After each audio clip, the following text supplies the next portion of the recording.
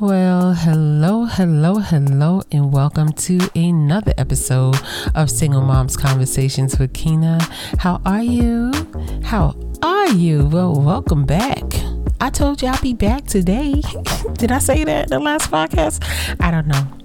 Well, welcome. I know there's so much that can be spoken about when it comes to being a mom, and a single mother. It's really crazy. I never thought I would have so much to say.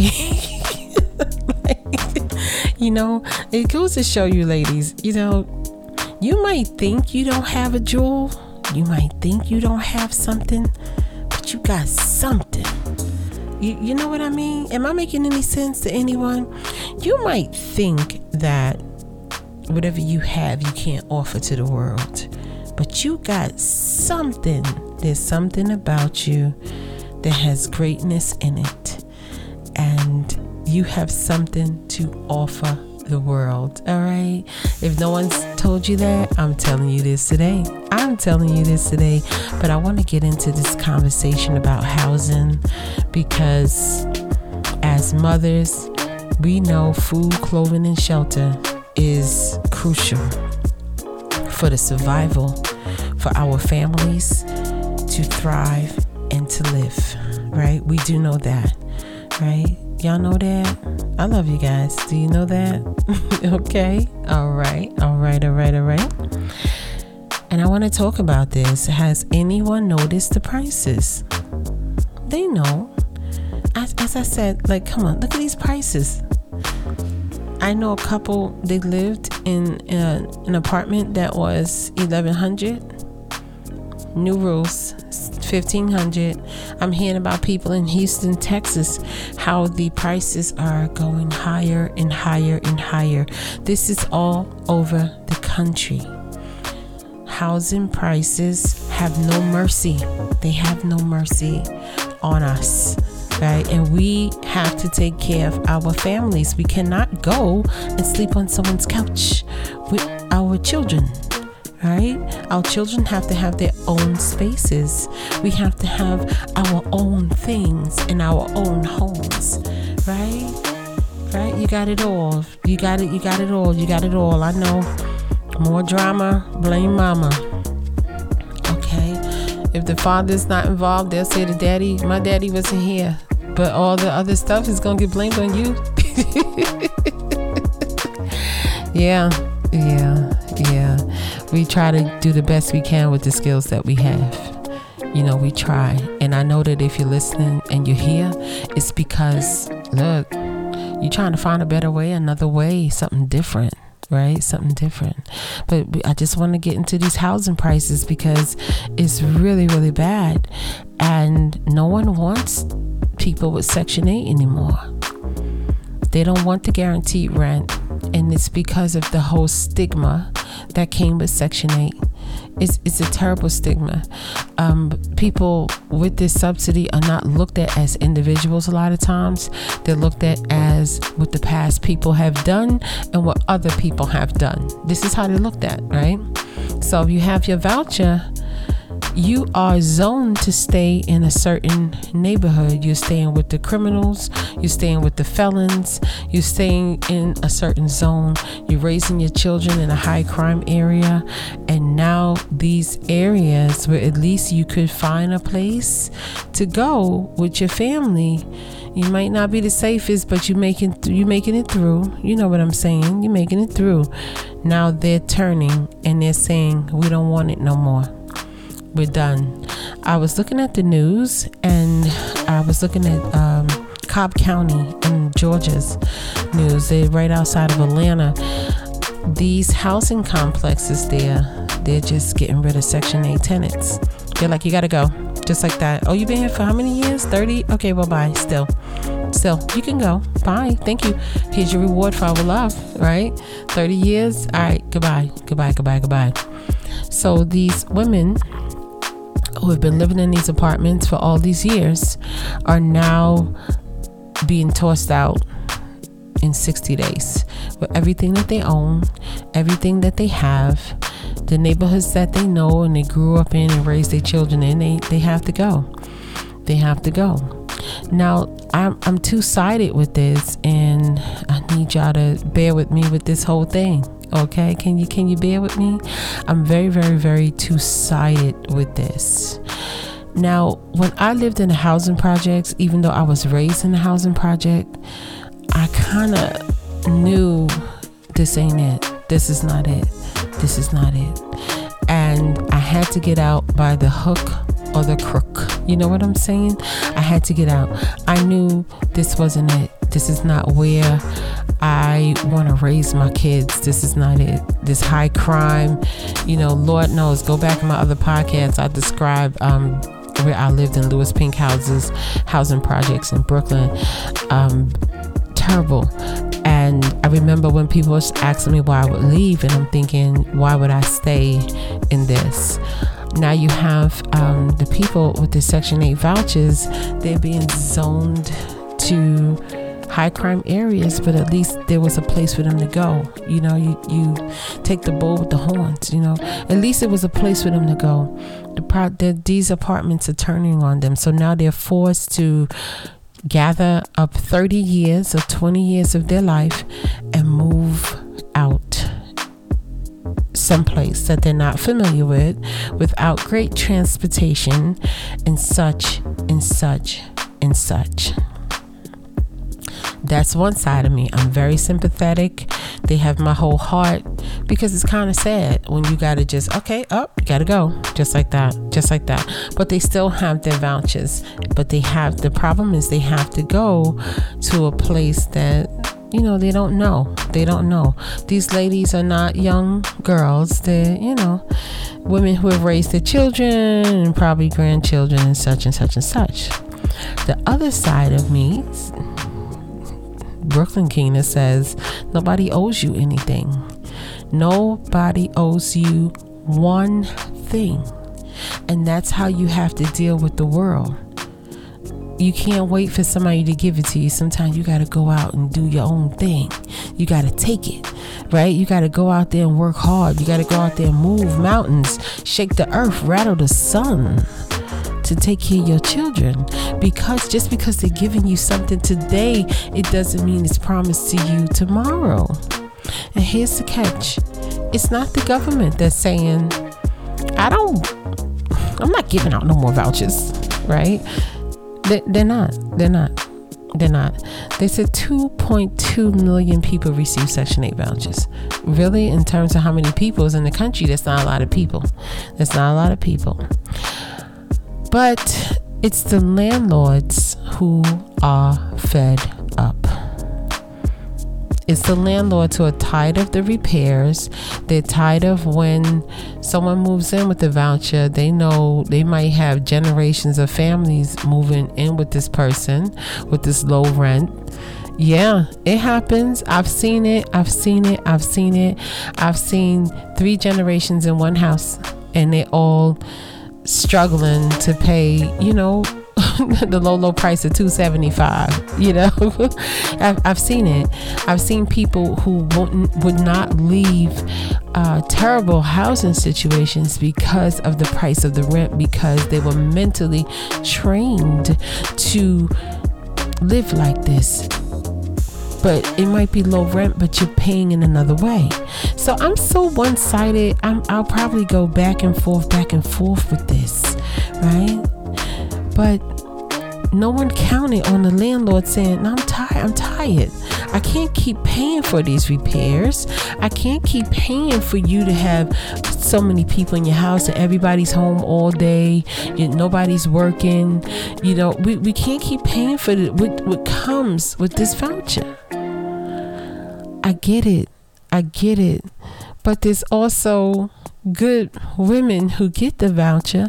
I know women who've gotten the voucher who went on to do, I think it's called something homes, where Section 8 has a program where you can, if you're working, some of your money go towards rent, right? But they take that money and they put it in an account for you, and everything is you sign up for it, right? And then when it's time for you to get your house, when it's time for you to look for a home, and I believe it's HUD Homes. Don't quote me on this. Look it up yourself. They have your down payment for your house already, right? So it's a good program, and I know a few ladies who have taken advantage of these programs. Right, so it's not all bad. I know ladies who said, you know what, nope, I'm going to do this while I'm in school, and once I get out of school, it's just me and my kids. Because I haven't talked with my mommies. I did.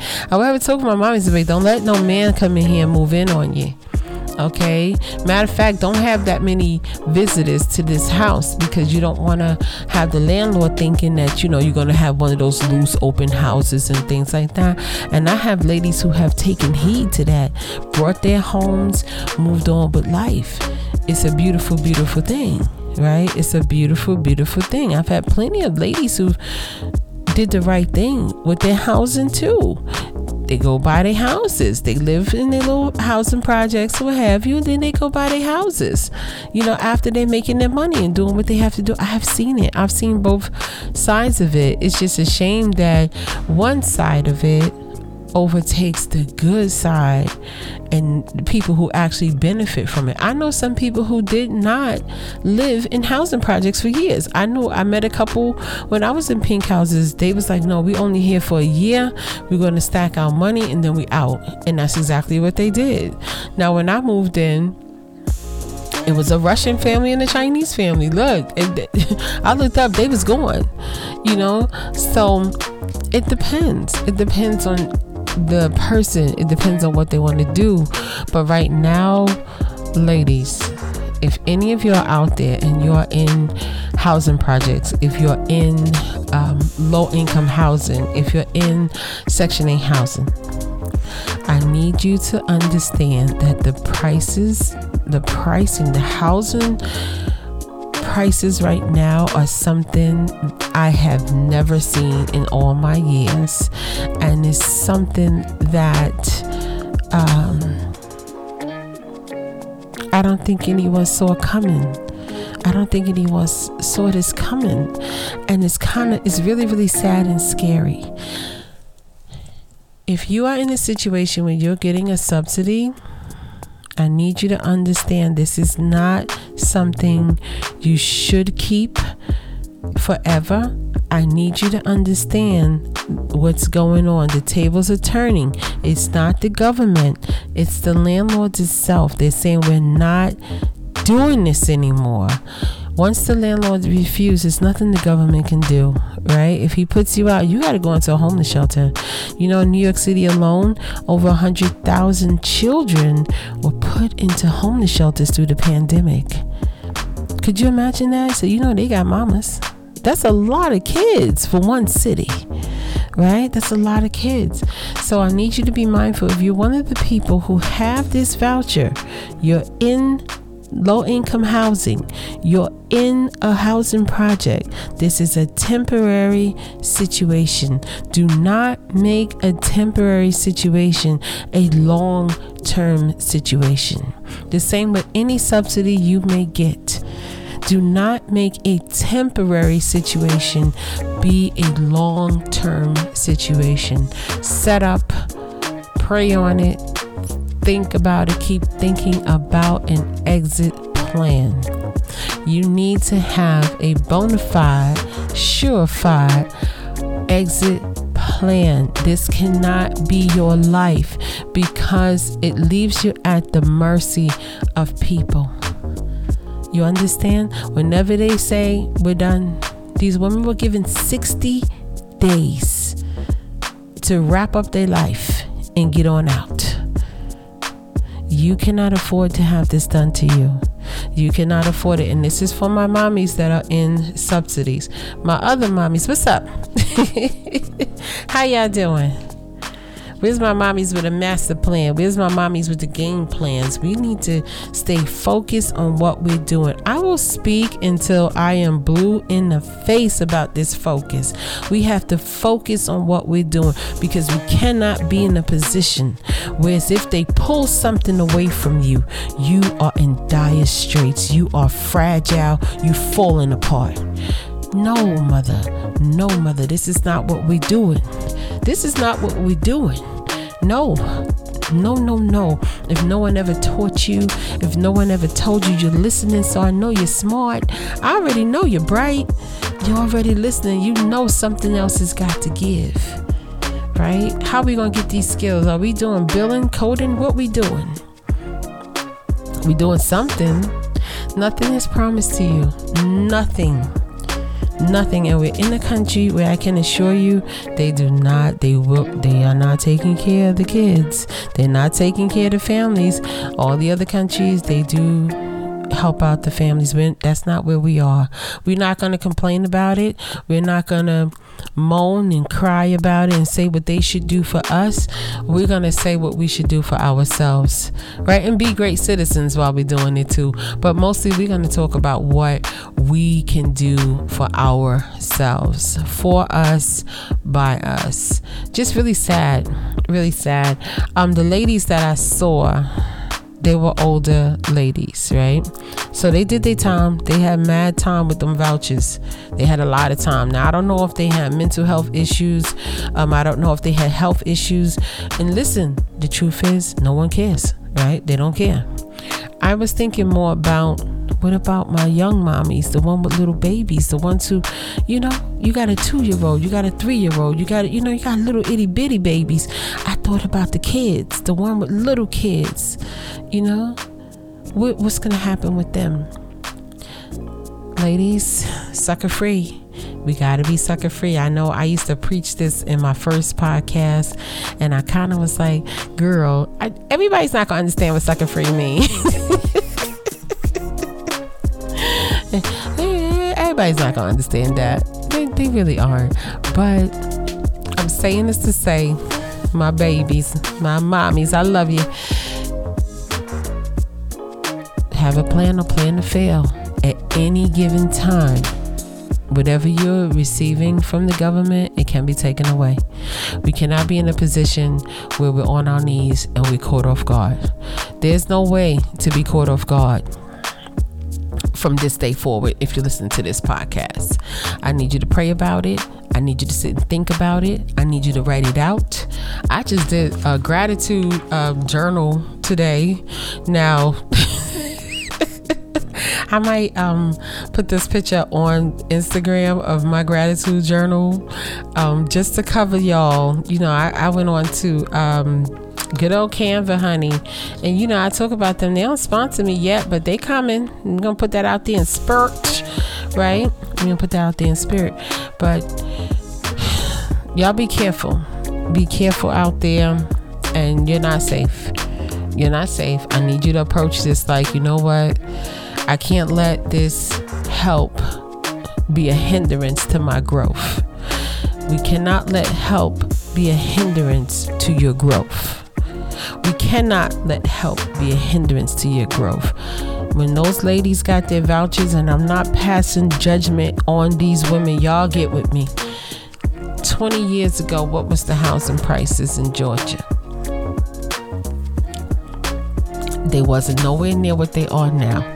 Had they taken the time to purchase a property or do something, I know life happens, but just think, if you would have bought a house 20 years ago, you wouldn't have this issue, right? So we gonna get into this. We're gonna get into more of this. We're gonna get into elevating, becoming better people. Try not to pass judgment, but I just know how time can pass, and I've seen people get very comfortable on these things. Let me tell you, my mother moved into a housing project when she was 18. She died still living in a housing project, the same one she moved into when she was 18. Real talk.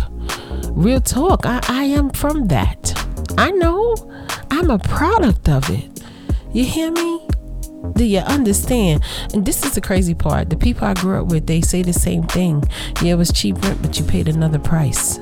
It was cheap rent, but you paid another price. But let me tell you, my mom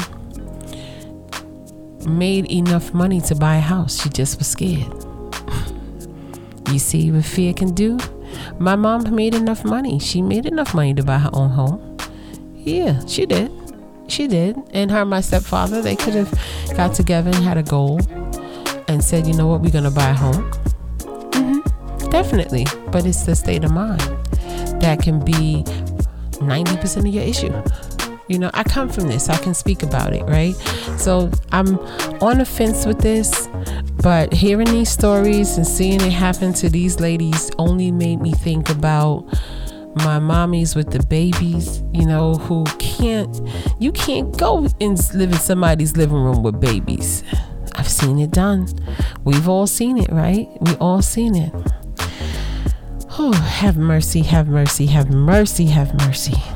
You know, this is crazy. It's crazy. But anyway, I'm going to get into a quick Black History moment. If that's okay, can we do that? Can we do that? Oh, by the way, just a little quick fun facts here.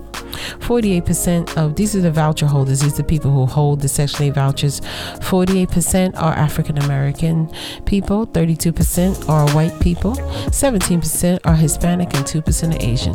All right, so that's the numbers. That's the numbers. All right, that's the numbers. But let's get into a Black History moment. Can we do that? I was going to do Benjamin Banneker, but let me do Sojourner Truth first. Can we do Sojourner Truth? Can we do that? I'm only doing one. You're like, girl, you said two. Leave me. Okay, I want to talk about Sojourner Truth, right?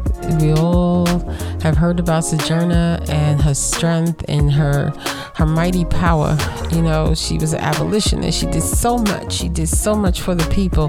Oh, you know, I get excited when I think about Sister Sojourner because, you know, sometimes we think we have it hard, and then we have to pay homage to the people before us who really did the work. They got on the ground, they got on the floor, and they did it no matter what. And that's why we say sometimes we have to do things no matter what. So Sister Sojourner, right? Humble to say it. Sojourner Truth was born in 1797. Okay, my words are starting to jump all over the place, right? And she's remembered in history as a strong Black woman, right? And she was an activist, and she was an abolitionist who wanted to end slavery in the United States. Her first language was Dutch, believe it or not. Her real name is Isabella Baumfree, but she chose the name Sojourner Truth. I know women who have changed their names, okay? And that's perfectly okay. It's perfectly okay. All right. So she was sold at the age of 9 years old to a very violent slave owner. And because she spoke only Dutch, she endured more beatings than everyone else. She had 5 children, and she was married to another slave. What else about Sister Sojourner? Sister Sojourner, the slave owner was trying to sell her son into slavery, and she took him to court, and she won her case in court. Who knew that? Her owner, John Neely, promised her freedom if she would stay on the plantation, but he did not keep his promise, so she escaped from him. So the neighbors purchased blah blah blah. Oh my God. All right, I want to talk about Sojourner Truth. Can we talk about Sojourner Truth just for a few minutes? And I'll be quick, I'll be fast. Okay, so Sister Sojourner Truth, should I say, you know, the Honorable Sojourner Truth was born in 1797. Her birth name, or the name she was given, was Isabella Baumfree, Bomfree,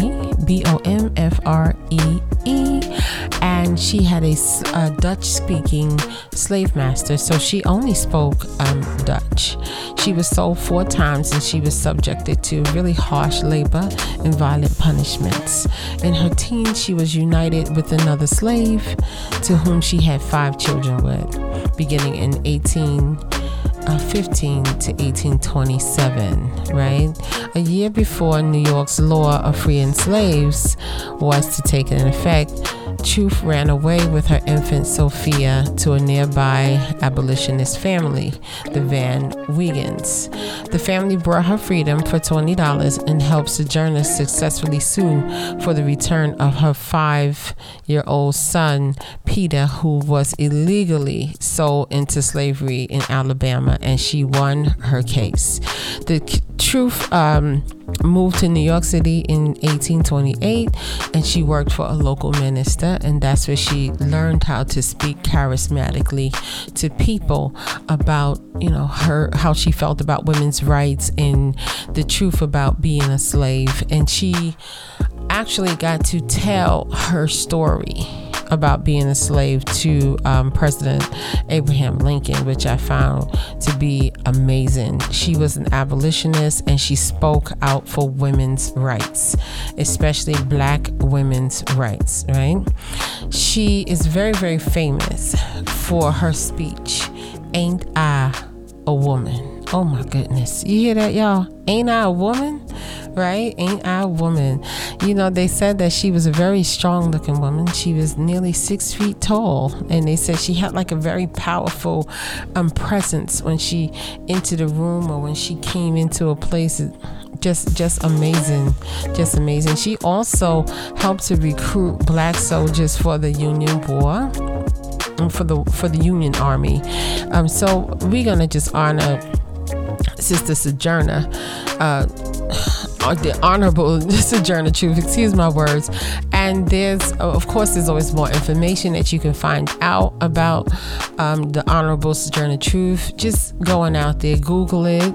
Be careful what you read on Google, because I had to do a few searches to get what I needed. You know what I'm saying? Just that little information that I just gave you was a little search. It was bizarre. Okay, so we just want to make sure that we are paying homage to the people who came before us and the people who laid the grounds for us, because ain't I a woman? Amazing. Just amazing.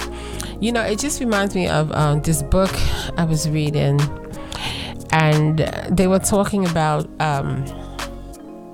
slavery, right? And I look at her picture and I look at her body. They talk about her stature and how big she was and everything. And just to understand that we were a people that was bred, we were a people that were bred, just to get that. And then when they found the bodies, the skeletons, the artifacts at the African burial ground, they knew who they were because of the conditions of the bones. Because of the type of work that was done, the bodies deformed and they were bigger in certain places. They had overgrown arms, and it's just a crazy thing to even think about, isn't it, ladies? It's crazy. So we pay homage to those who was here before us, right? We pay homage to those who were here before us. I hope you're getting some value from this podcast. And if you don't believe me, you know what I always say, do the math. Y'all go out here and search for yourself. Go and see. But we had to just take a minute to honor Sister Sojourner Truth, right? Okay. Thank you so much for listening. You could be any place else in the world, but you are here with me, and I appreciate you, and I will talk to you soon. Bye-bye. Take it back. Say it again. Say it again. You want my forgiveness, so say it again. You're my thunder, my darkest night. You just can't go back and make it right. 'Cause it's too late. Your time is up. Damage done and now it's stuck. Yeah. 'Cause it's too late. You roll the dice, and now you have to pay the price. Yeah.